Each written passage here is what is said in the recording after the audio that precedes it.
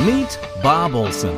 Bob's the author of Answers About the Afterlife and the host of Afterlife TV, a private investigator who began investigating life after death in 1999. Bob now records his interviews with experts, authors, and people who've had extraordinary experiences so he can share it all with you.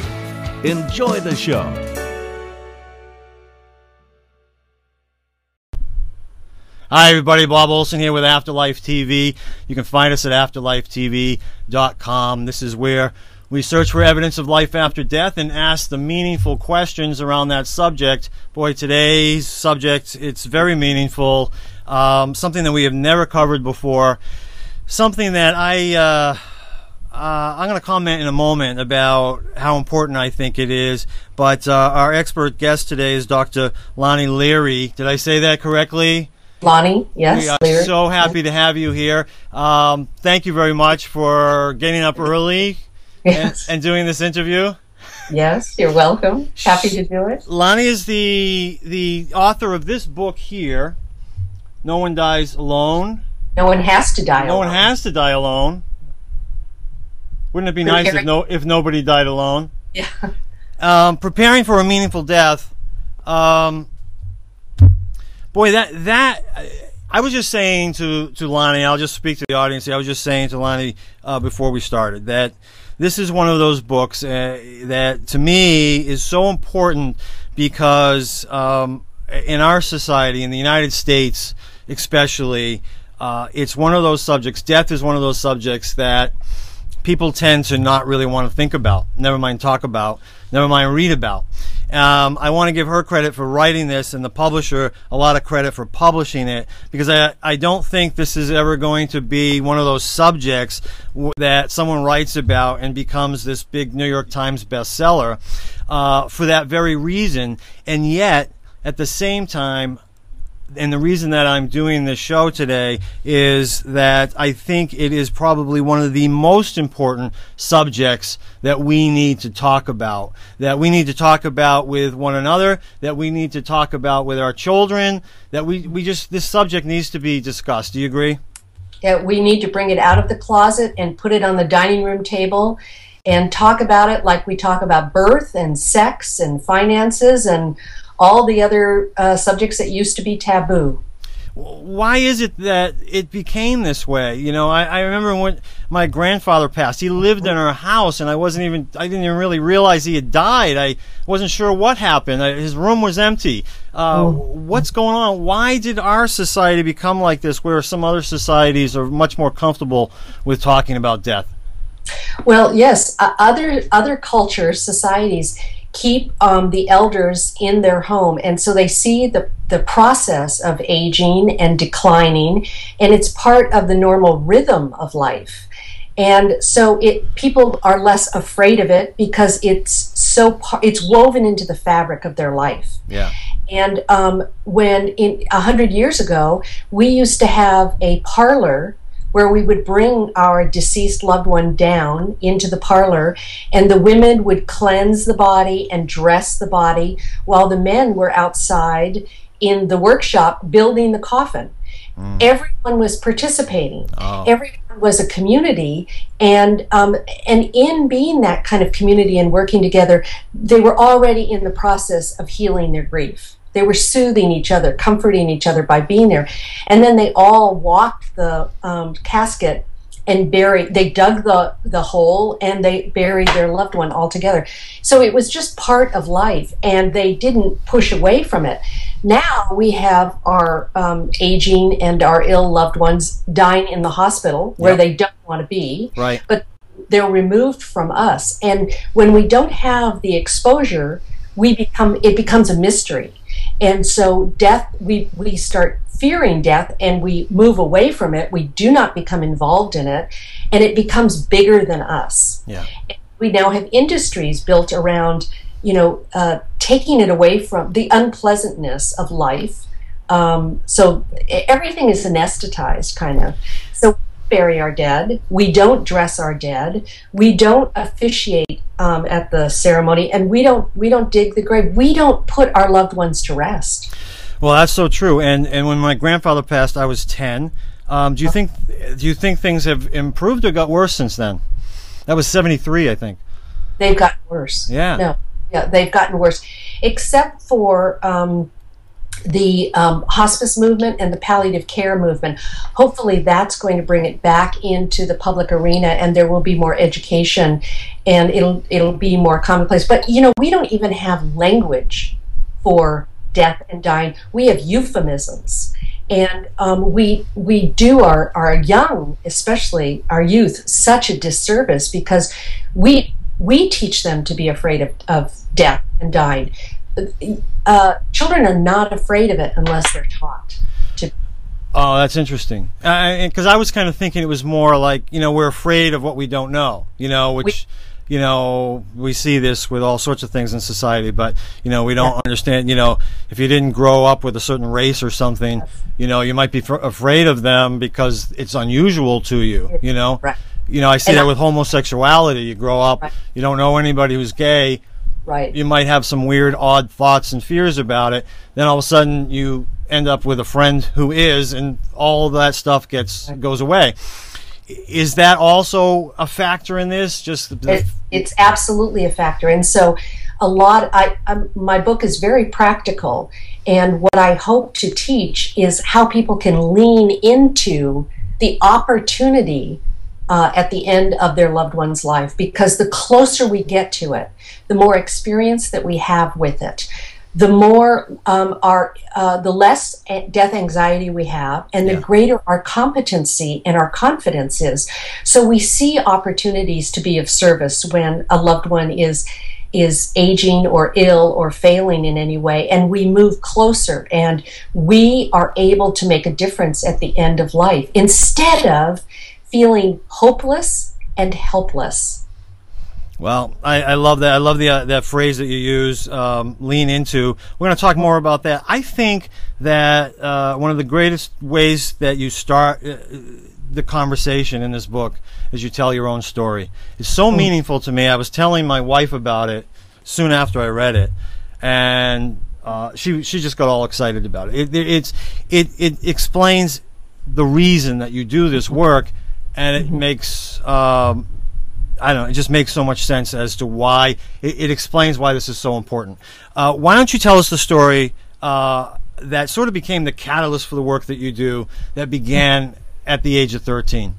Mm-hmm. When I was 13, my mother was ill with Guillain-Barré, and in the 60s in Hawaii, where I was born and raised, there were 7 known cases of Guillain-Barré, and everyone was dying.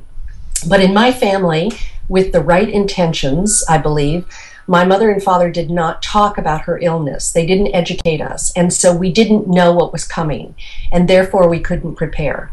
So on a morning when I was 13, and my brother told me that my mother was especially ill, I did the only thing that I knew how to do when I was 13, and that was to take my 2 younger brothers away from home to play at the beach, thinking that my mother would be able to sleep and rest. I didn't know she was dying. Yeah. And so we left the home, and later that afternoon when I came home, I walked into her room, her bed was empty, and she was gone. And there was a note from a friend who's saying that she had taken my mother to the hospital, and my mother died in the hospital without me ever being able to see her or say goodbye. And my family never talked about how she died, why she died, what the cause was. But just a week before that incident, my mother was very loving and open, and I clearly remember her standing at the kitchen sink, and I walked by. I was a typical 13-year-old, and she turned around and looked at me and said, "Lonnie, I love you so much." I don't know whether she had a premonition of her death or not. Sure. She said, "Lonnie, I love you so much." And in atypical 13-year-old's way, trying to gain independence and break away, I just tisked and rolled my eyes and walked on. My mother died without me telling her, in my mind, without me telling her that I loved her. And so within the absence of information about why she died, I created my own reasoning. And it was a fantasy reality, but in my mind, and for decades afterward, I believed that my mother had died because she believed that her only daughter didn't love her enough. And so she hadn't fought to live. And I believed in my mind that my mother died alone. So the fantasy was truly much worse than the reality. But I lived with that image and that the meaning of her death in a very convoluted and shame-based way for years and years. But I remember after her death saying to myself, vowing, this will not be a tragedy in my life. I am going to find some good and some meaning in this. And never again could I couldn't cope with the thought that another loved one would die alone or without me. And so I was going to learn everything I could in my life so that that never happened again. Now, and of course, that sets you off with the work that you do. We'll talk about that in a moment. But at that young age, how do you educate yourself about any of this? Bookstores, libraries? Well, what I did to take care of myself at that time, because my father was doing such a good job as a single parent, but he wasn't talking about grief. And back in the 60s, nobody knew to do that. Yep. There weren't support groups for children who had lost parents and things like that. And I had no friends that had lost a parent. Oh, wow. And so I returned to school, but of course no one said anything directly to me. They just whispered behind my back, and I felt very different and shamed about that too. And so the way that I coped was just to write and write and write and write. I didn't have someone to talk to. I didn't have someone to ask questions of. And so I just started journaling and writing. So I've been writing for a very long time in my life to take care of myself. And then when I did go to college, it was the focus of my work. And went into counseling, and then when I was 29 years old, my life changed, and I had an accident and died. And that clarified even more strongly for me what I was to do, and that death was not the enemy, and death was not a tragedy, and really propelled me on into the second half of my work. All right, so this is very interesting. So obviously, I'm going to back up a little bit in a moment, but it's always interesting for me to hear our guests' stories, because so often with this bird's eye view, you can see how the universe has sort of put things in their way, yes. So that they end up with the calling that they have, and certainly your mother's passing is the beginning of that. And then you go to school and you study. What was it? Thanatology? Maybe. Yeah, that was my doctoral work. My PhD was in psychology, and I specialized in thanatology, which was the study of death and dying. Okay. And then went on to teach a university course, develop a program to train others in that. By the time you were 29 and you had the near-death experience, you're out of school by that time or not? Well, I had my master's degree at that time. Okay. But when I was 29 years old, I was doing some side work, but raising my only child. So when this happened, I was a mother of a 2-year-old. Oh, you were? Okay. And then you have this. But again, like I say, when you look at this bird's eye view of your passion forming over time, for you to have the experiences that you had as a child, and then go to school for the things that you went to school for, and then to have this near-death experience, amazes me to see that you're getting all the education that you need and the experiences that you need to really be able to help people with the work that you do. Yeah, and it was after some formal education that I went into apply this in hospices, and it was really in those hospices, and it was really the direct contact with the patients that taught me the most. They taught me how to be with them, what they needed, and what made a difference. So they were my real educators. And you say in the book, I mean, you have sat with people while they were passing, over what, 500 people? Right. I've been with thousands of people in the dying process and wow. grieving process, but at the bedside of over 500 at the moment that they passed. Oh my goodness, that's amazing. That's amazing. It was such a sacred opportunity. I mean, I take this so it overwhelms me to be invited into the most intimate time of a person's life. It was such an honor, you know. And I think people are going to recognize as we go forward, though, also why it's such a gift for them to have you there. That was definitely clear from what I understand about you and the way you treat people during that time. I want to back up a little bit because I'm a little more interested in your grief experience. You know, as a child, you know, it was interesting because it's probably not that unlike the grief experience of some adults, knowing that you really just didn't know what to do. You were uneducated in this area. Again, so many adults are as well because they've never had these conversations. I find it interesting. You had mentioned in your story that, you know, you went back to school fairly early, just kind of hoping maybe it would be a distraction to you, right? I did, right. It was the only, so I was in 8th grade at the time that my mother died, and it was the only place that had some routine and some, you know, boundaries that I just knew what to do. I could kind of go through the motions. Of course, at home, people were flailing but not talking about it. So it was a little more crazy making at home. Yeah. And yet that had its issues in itself because of the way people treated you or looked at you or all sorts of things, right? Right. I like the idea, though. You had talked about this, you wrote about what one girl said to you in school. Yeah. Tell us what she said and why that was so significant to you.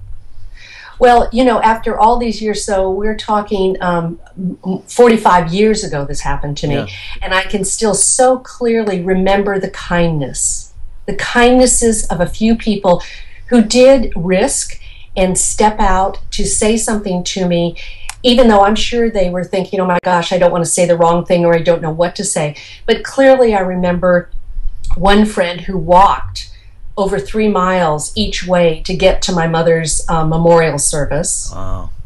The kindness of a 13-year-old to do that, you know? Yeah. And then the other thing was another girl, another 13-year-old, was the only one to write me a note and just said in her note, I'm sorry to hear about your mother. You must be so sad.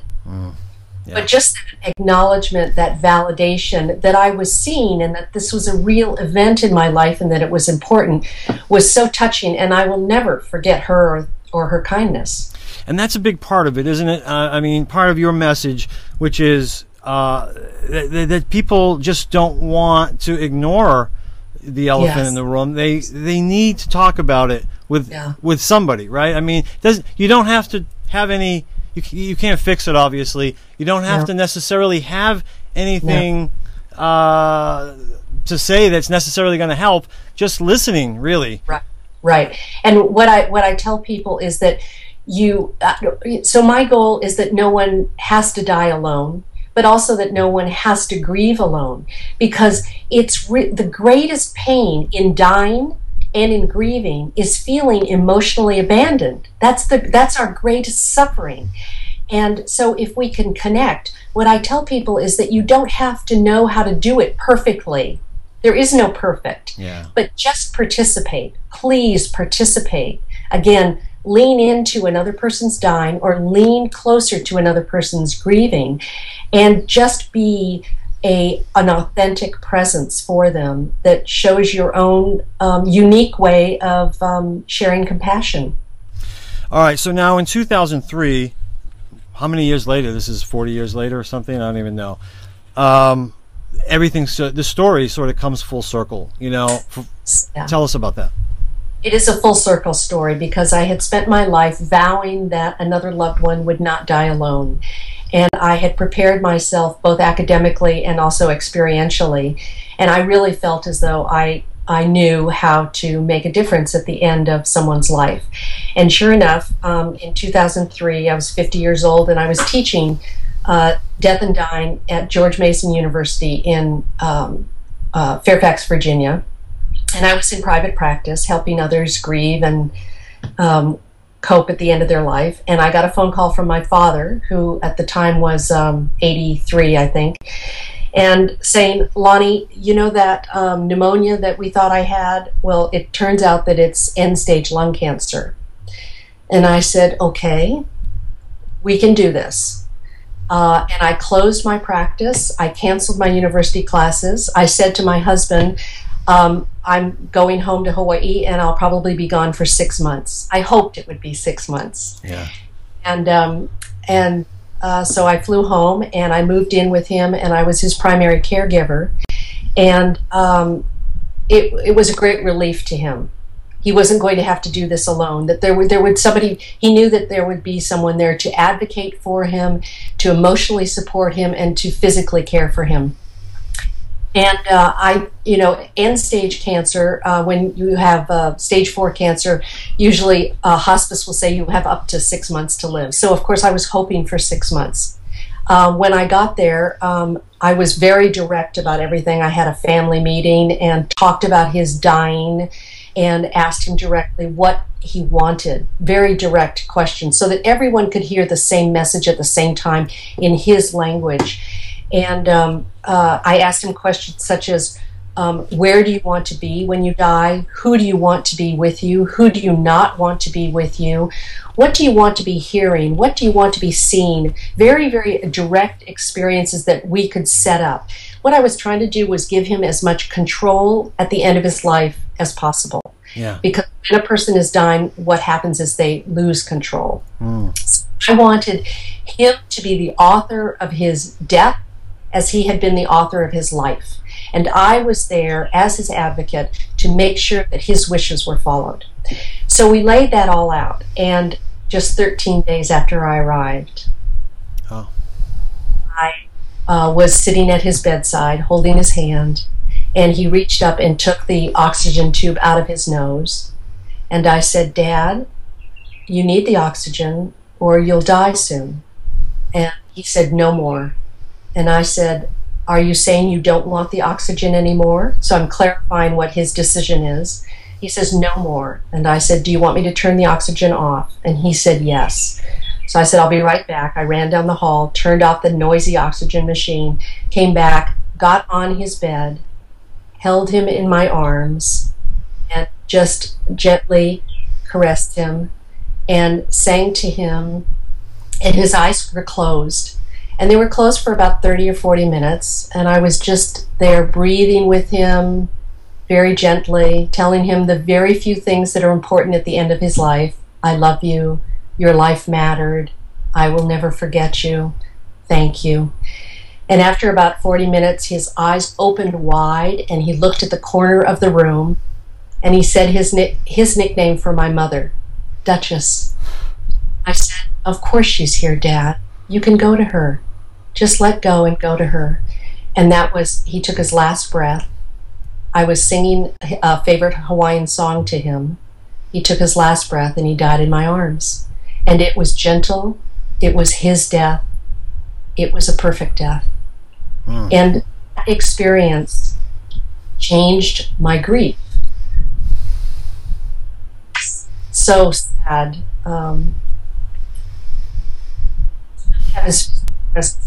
But I didn't grieve in the same way that I grieved with my mother, because I knew I had made a difference. I knew I had done everything I could. I knew he knew. And there was no shame, and there was no regret. And it was my last gift to him. It was his last gift to me. Yeah. Because there was such a healing in it. It's beautiful, absolutely beautiful.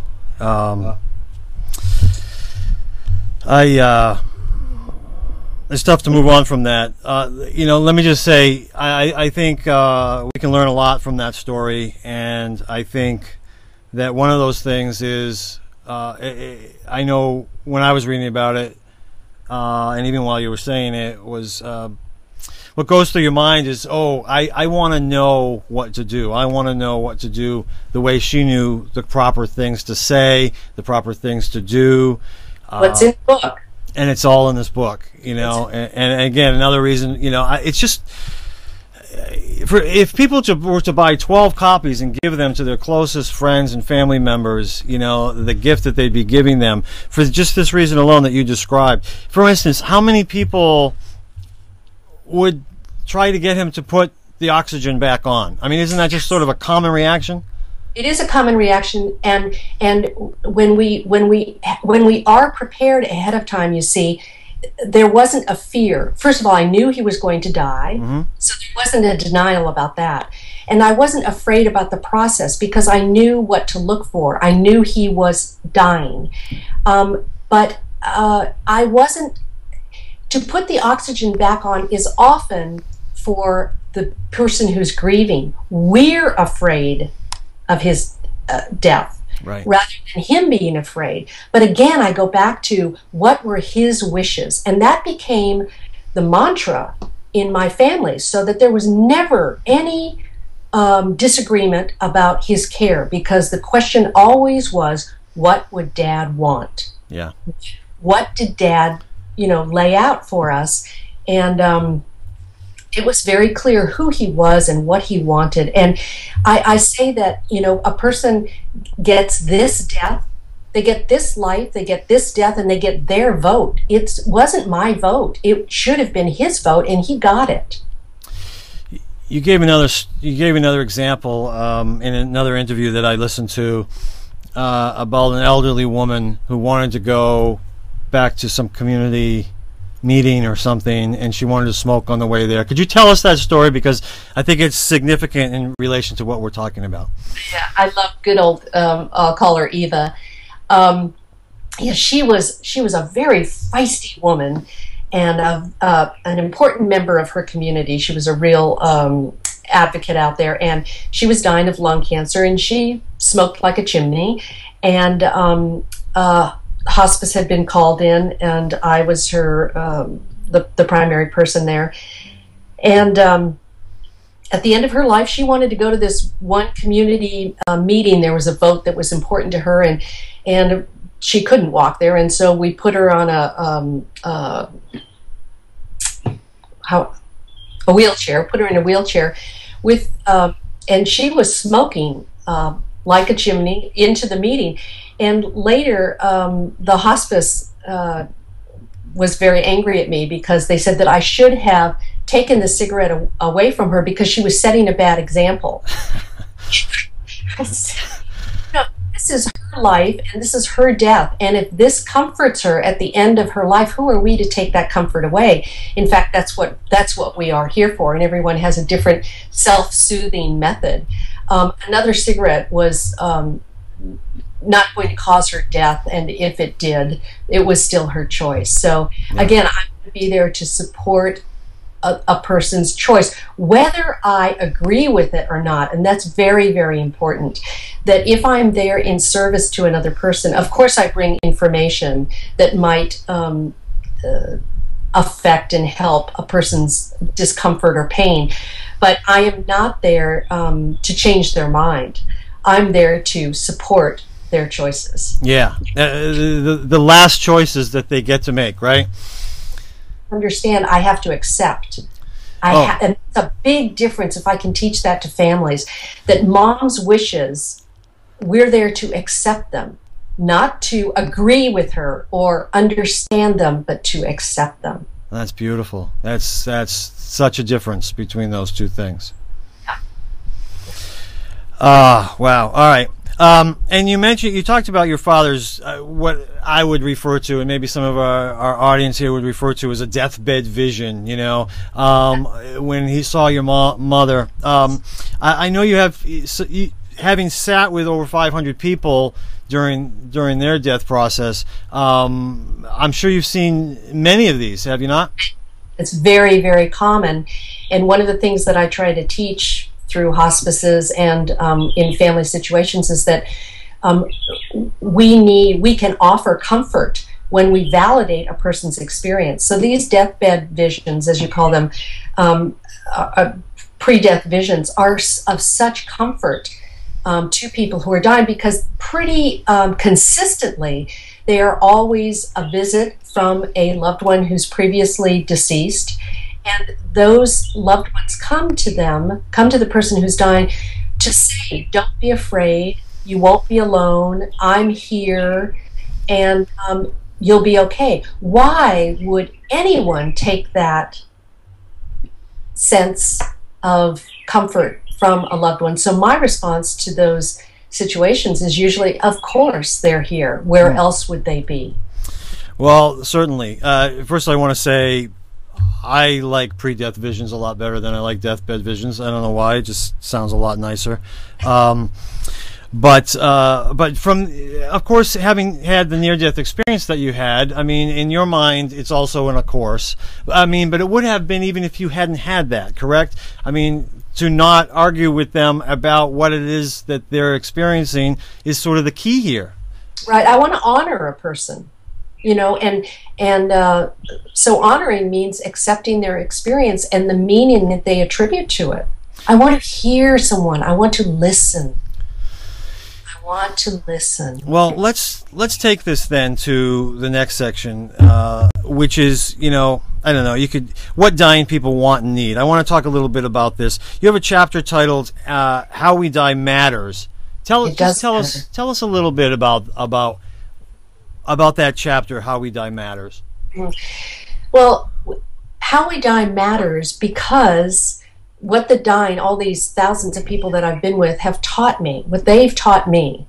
This is their legacy that I want to pass on, This is their voice.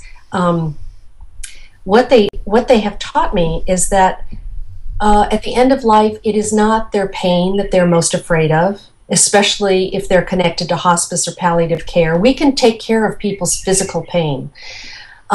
The emotional pain is often more difficult because it addresses the need for forgiveness and to forgive others, to finish our business, and to find meaning in our life. But it's not pain that the dying are most afraid of. It's not even their imminent death that they're most afraid of, because at the end of life, when the body can't be repaired or put back together and the quality of life is no longer there, death is a way out. Death can be a relief. And I want people to honor that too, that experience, that it's okay if it's a relief, But what the dying have told me is that their greatest pain, as I've said, is the feeling, the experience of being emotionally abandoned. When people do move away, when they don't talk about what's really going on for the dying person, when they dismiss, when they minimize the dying person's visions or what they want to talk about, and they lose such an opportunity. This is their last opportunity to connect to their loved one and to love and to be of service. But when we don't talk about what's real, there's no connection. It's such an empty feeling. So we can change. We can make a difference. I'm talking about those of us who are caregivers, those of us in the family. We can make a difference in how the dying experiences their death. And we can help the dying person to live right up to their last breath, because we can bring quality and intimacy and connection and love. So that, because one of the things is that a person who has just received a terminal illness, the people around them start treating them right then as though they're already dead, as though they're already gone. Wow. And so miss this last lap of life. And so much can happen, because the people who really engage when a person is dying, both the dying and the family will say, this was the richest time of our relationship. This is the time that I felt closest. This is the time that was most real, and honest. This is when we said the most important stuff. But if you don't lean in, if you don't see this as an opportunity, you'll pull away. Another chapter you have, Making a Difference in a Dying Person's Life. You give a lot of examples of different things that people can do. I'm curious, even for someone who's not able or willing to make a commitment like you made with your father, or even near that, what about the nieces and the nephews and the grandchildren? What kind of things can they do to make a difference in maybe their grandparents' life last days? That's a really great question. And one of the things that I do in hospice is to go into a family and really try to encourage the entire family, from the oldest to the youngest, to participate, because a young child, that 5-year-old, first of all, here's an opportunity to not teach them to be afraid of death, to see the process, and it doesn't have to be a mystery, and in fact, the child can understand some of the things as a 5-year-old. But it's that 5-year-old that I want to put up on Grandma's bed and have him snuggle into Grandma. And it's that 5-year-old who will say to Grandma, "Tell me again the story of your life." Because one of the things that the dying need is that they need to tell their story so that they can find the meaning of their life. But so often, adults will say to that person who is repeating stories, "Oh, you already told me that." Right. Right, and so again, they cut them off. They minimize the importance of this step toward the end.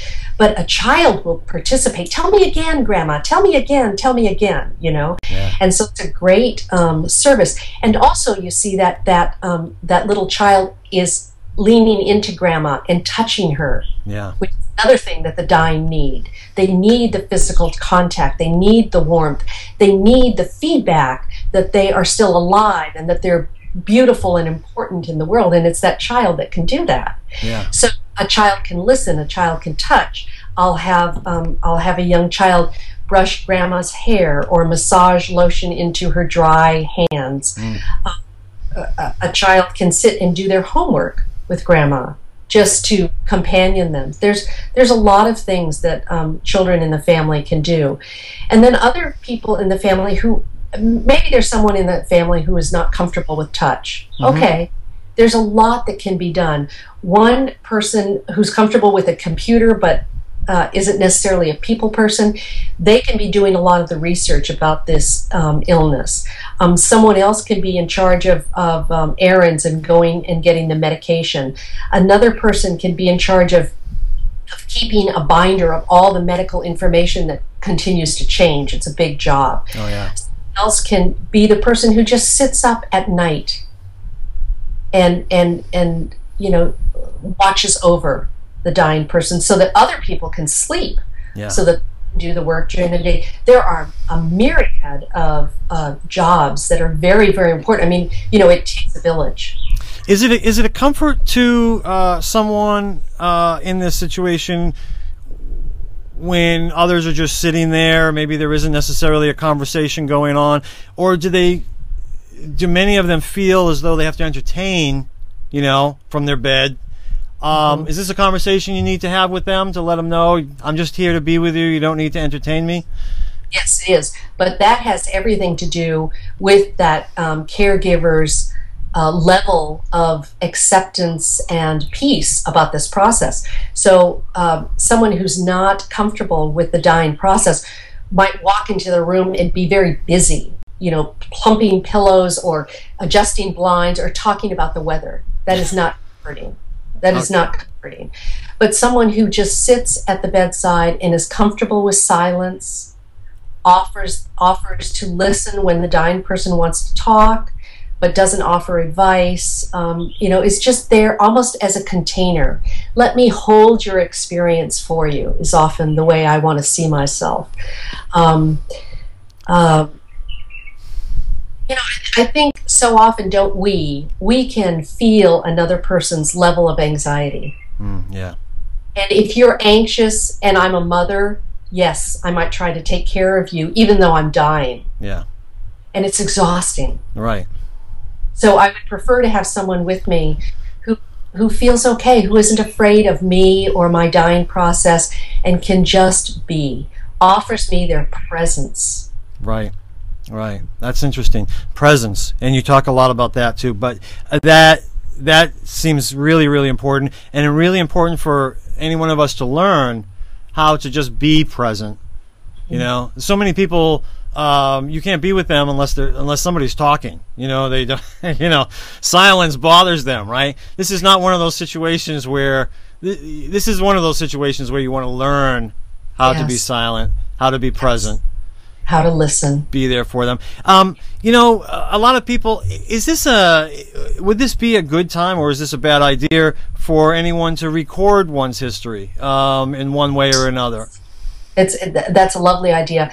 At the end of my father's life, I recorded a lot of his stories because, one of the things that the bereaved tell me is I miss their hand. And so one of the things I do is I'll say, take a picture of your loved one's hand. Yeah. And take a picture of your loved one's hand holding your hand. Yeah. Another thing I'll suggest is to record, because so often after death, one of the things we really miss is their voice. Yeah. Yeah. So yes, record their stories, record them on in photos, have them tell their stories. Another thing that I do is, and I did with my father, is that you can write your loved one's obituary with them, which is a wonderful opportunity to sit with them and review their scrapbooks and to say, Dad, what does this picture mean to you? Why is this important? Who was this person in your life? And who were your heroes, Dad? And how did they help shape you? And so together, my dad and I wrote the story of his life. And I was so glad we did that because I thought I knew him better than anyone in the world. Yeah. But in fact, right up at the end, I was learning all these fabulous things about him that I have now, you see? Yeah. Yeah. And then he could say, again, he was the author of his life. And he could tell people how he wanted to be remembered. Well, that's it. I mean, are some people uncomfortable writing their obituary or even talking about death? I mean, you have to find out whether they are or not at the beginning, right? Yeah, absolutely. But, if we are comfortable as a caregiver, then there's an invitation for them to explore or to bring things like even their feelings. I'm angry about dying, or I'm sad about dying, instead of, oh, don't think that way, don't talk like that, No, let them explore it, let them process, let them be where they are. And also, I never try to take away someone's denial. Sure. And I never take away someone's hope. And let me say that even at the end of life, and this is kind of a different concept, but even at the end of life, when you have received a terminal diagnosis and the doctor has said there is no more treatment left, there is no hope for being cured, we are not without hope.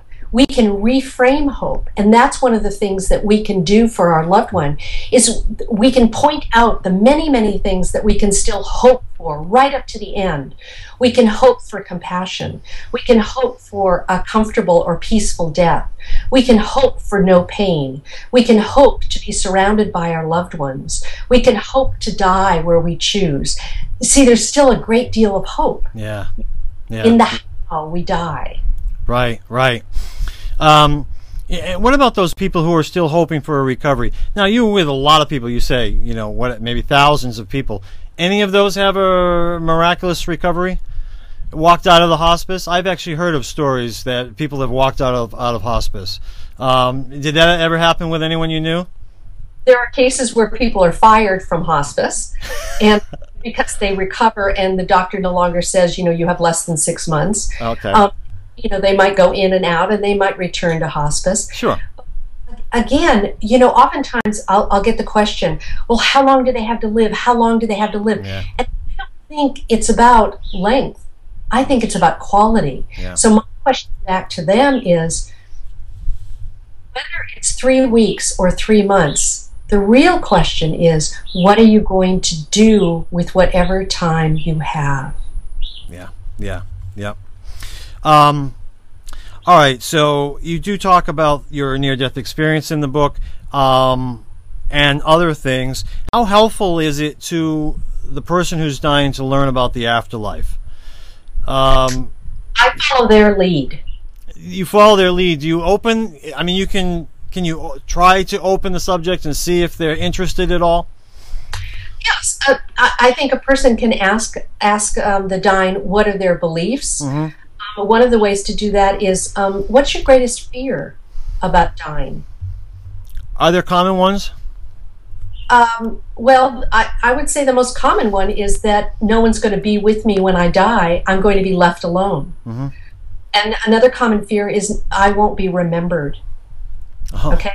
So if I know that that is their fear, then I'm going to spend a great deal of time comforting and talking to them about how I will remember them, how they will be with me for the rest of my life, how I will see them in the world, when I will remember them, okay? What their legacy, what their life means to me, and what they have passed on to me, okay? So when I identify a person's fear, I know what the solution might be. That's beautiful. Absolutely beautiful. And okay. And now with you, you've had the near-death experience. Did you ever have that conversation with your father? I did. You did? Yes. I didn't talk about that experience for about 5 years because I didn't know anyone who had had that experience, and I didn't even have the language really to discuss it. And this was in the early 80s. But it was also the most profound experience of my life, and I didn't want people nitpicking it apart. I didn't tell my father for about maybe 10 years, and then finally it dawned on me that I might die before he did, and that I just needed to pass it on, not proselytize, not try to change his mind, but just share my experience because I had seen his wife. I had been in the presence of my mother again, and it healed me, and so perhaps it might make a difference to him. So I did tell him, and I prefaced it by saying, I just want to share an experience with you, and I'm not asking you to believe me or anything. I just feel that I have to pass it on, and you may do with it whatever you want. And as I told him my story, tears ran down his eyes, and the only thing he said was, I needed to know your mother was okay. And I learned so much, Bob, in that experience, which has helped me with my work with the dying, but I don't think someone needs to have that experience in order to be helpful. No. But in the near-death experience, I learned without a shadow of a doubt, I mean, with every fiber of my being, I know that in death there is healing. So my mother died broken, and when she was there in the tunnel to catch me, she was vibrant and beautiful and whole and healed. And so I also know that we never die alone, that there's always someone there to greet us. And I know without a shadow of a doubt that there is no such thing as even needing to be forgiven, that this light that you can call by any name, it doesn't matter. This love, this unconditional love, is what we're all made of and what connects us all. And I know that there's no fear and no need to, that death is not a tragedy. It's another. All right, breathtaking. I read the whole chapter about your near-death experience last night to my wife. Just had to share it with her. One of those things. We could spend a whole episode on it. I chose. We'll just talk about it. People can read about it if they want to, because I feel like this other information is something that we haven't covered yet, and therefore important. But it's there. What I loved about it was sort of classic near-death experience. Not wanting to come back. Right. I thought it was interesting. You talked about some of the guilt even you went through later about not wanting to come back, where you have a husband and children, but it teaches you about what that experience is like, what it's like to be there, and we're all going to be there one day. So much love that you wouldn't. So much love and peace and serenity that there's just, oh my goodness, yeah. So I argued. I just said no. I didn't want to come back, which was why I didn't talk about it in large part for 5 years, because I thought no one would understand a mother saying no when she had a young child who needed her. That's right. And it wasn't that I was saying no to my child or my husband. It was that I was saying yes to this love. That's right, exactly, and you're looking at it from a completely different perspective there. I'm sure even at that moment you probably didn't feel disconnected from your family members. You know, I didn't feel disconnected, but I wasn't an ego. Yeah, I wasn't a personality. Yeah, it makes it very, very different, doesn't it? Yes, there was a much higher perspective. Yeah, everything is with the world. Yeah. All right. So we just have a few minutes left, and I just want to let people know that this book isn't just about dealing with people who are dying. This book is also about people who are grieving. And so I just want to cover a couple things briefly. It's and almost Bob, really, you know, actually, a lot of people have said to me that it's not a book necessarily about dying or grieving. It's a book about how to live. And certainly opens up conversations about death. You know what I mean? That we never probably have ever had before. We get to hear from someone who has had a great deal of experience around death, and you open up the conversation in ways that many of us wouldn't even know how to open it up. In talking about grief, you talk about the key to resolving grief. There's the key to, tell us what that is. The key to resolving grief is validation. Again, like the dying process, to be held and validated, to be listened to, that this is my experience, these are my feelings. To be companioned in grief is the greatest support. So there's a theme going on here. People just need to be listened to and not judged, and just accept their experience as it is. Right. And each grief is different, so that if I'm going to be helpful to you when you're grieving, I need to not compare how you grieve to someone else, because then I judge, right? Yeah. So I don't want to judge. I don't want to compare. I don't want to make any assumptions about how you should grieve. And I certainly don't want to give you a formula about how long you should grieve. And a lot of people do that. I mean, you know, even when they say, "Aren't you over it yet?" Yeah. No. Move on. You're right. Grief, lifetime. Where did you learn that in your work? I mean, did you always know this? Did you go into working, you know, with hospice knowing this already? Is this something you learned in school, or is this something you learned through experience? Well, I think I learned a lot of it through experience. I think I learned a lot of what was helpful and meaningful to me starting from when I was 13. And not even, what was helpful and what wasn't. And then I just listened to other people who were grieving. Yeah. And people ask for help because there are so many people in our culture who just don't want to go there. They don't want to listen. Yeah. They want you, quick, move on. Yeah. You know? Yeah. Well, I guess they get nervous, you know, and then I think there's also a point where they recognize now they're grieving the friendship because that person's no longer the same person they were, or the friendship's not the same as it was. And so that comes from a very selfish place, I would imagine. Well, I think it comes from a place of their grief that they have not resolved or touched. Yeah. So, you know, a person who's doing grief counseling really can only take another person as far as they've gone. Yeah. That's great. That's classic right there. You also talk about how children grieve differently than adults. Can you give us a couple examples? Well, children do grieve differently because there are concepts of death that a child needs to understand in order to fully understand death, and they don't, depending on their family, depending on their experience, the vocabulary that's used in the family, and what's shared. A child doesn't necessarily fully understand death until maybe they're about 10. So at age 5, a child might not understand that there is a cause for death. So death doesn't just happen to someone, there's a reason for death. Children also need to understand that death is irreversible. And, you know, when you and I were growing up, we used to see the Roadrunner cartoons. Yeah. Remember, Roadrunner was smashed by a boulder, and what happened? He immediately jumped up and came back to life. Yeah.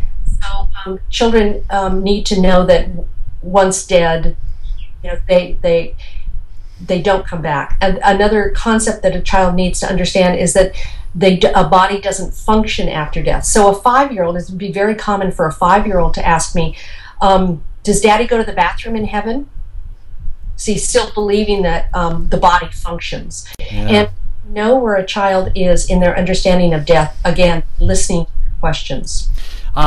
So there are some things you should not say to children in reference. There's some common ideas, common things that are said to children. I heard in an interview that you gave, you were sort of giving a little list of some of the things that probably shouldn't be said to children, such as they've gone to sleep. Right. We want to use, just like sex education, body parts have very specific, real vocabulary attached to them, and we should use the real terminology with death. So when I'm talking to a child, I will say, "Mommy died." I don't say, "Mommy went to sleep forever." I don't say, "Mommy went away." I never say that, because the child, feels abandoned, and then we go into the whole shame and meaning of that. But Mommy died, and Mommy can't use her body anymore. And then depending on the family's belief system, I'll either, support their belief about, we believe that Mommy is in heaven, and what does that mean to you? So, but we need to repeat the facts often to children. And sometimes if adults don't understand that, they'll get exacerbated by, why that child comes back every night and says, "Where's Daddy?" Yeah, right. Because they don't understand that Daddy is not coming back. It's a very long process to really, integrate that information. If you don't know, though, how to, the proper way, the proper things to say, what's something good to sort of go by? Is it honesty? Is it? I mean, what would it be? Aside from maybe religious beliefs, that sort of a thing, in how to answer some of the children's questions. Yes, I would be honest, and I would let the child lead. Yeah. So I want to answer the questions honestly and specifically and shortly, succinctly, depending on their question. Yeah, yeah.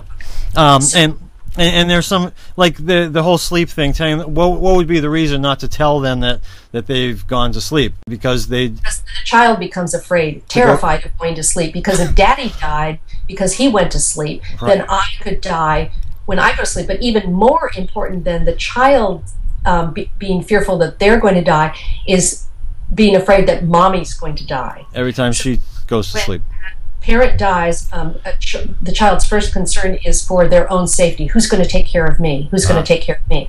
And so if Daddy has died, Mom wants to be very careful about, I am here, I am going to take care of you, you are safe, I'm not going anywhere, and all of that. We really need to create a nest of safety for a child. Okay. I was going to say, what can we briefly say, knowing that we only have a couple minutes left, about finding meaning in loss? Oh, well, meaning is everything. Because you see, as death is death. But for example, in my instance, my mother died. How my family saw her death changed depending on the meaning. So one child in the family might think that Mommy died and what it means is that she left me and I'm a bad person. Somebody else's meaning is Mommy died because she had an illness and her body gave out and she didn't want to leave me.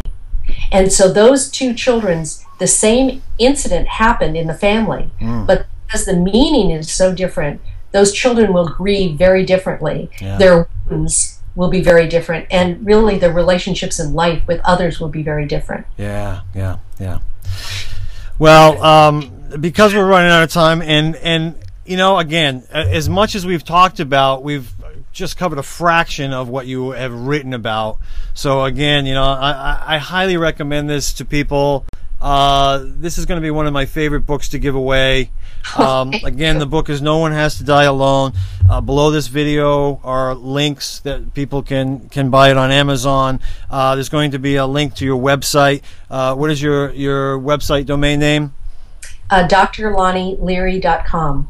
All right. So it's drlanileary.com. That's great. And it's a blog for Psychology Today. Oh, really? I blog there, and it's called, that column is called No One Has to Be Alone. Oh, that's beautiful. So it covers the gamut. Oh, that's great. That's great. Well, let me just say, I really appreciate you taking the time of getting up early. You're in Hawaii. I'm in Maine. We were able to make this work thanks to Skype, and I want to thank you for writing this, because you allowed me to help open this conversation up with my loved ones, my family, my friends, in ways that I never would have been able to before, giving me more confidence in being able to deal with people who are in this situation. And I know when I get to that point, it's my turn to go. I will be educated on the best way to do it for me. And less fearful and more peaceful. Yeah. So thank you for all of that. And maybe we'll have you back again. We can talk about your near-death experience or something else, all right? Thank you, Bob. All right, take care now. Aloha. That's all for another fantastic Afterlife TV episode. Bob couldn't be happier. If you enjoyed this episode as much as Bob, please leave a comment on AfterlifeTV.com, Facebook, Twitter, or YouTube. And don't forget to check out Bob's book, Answers About the Afterlife. Thanks for watching Afterlife TV.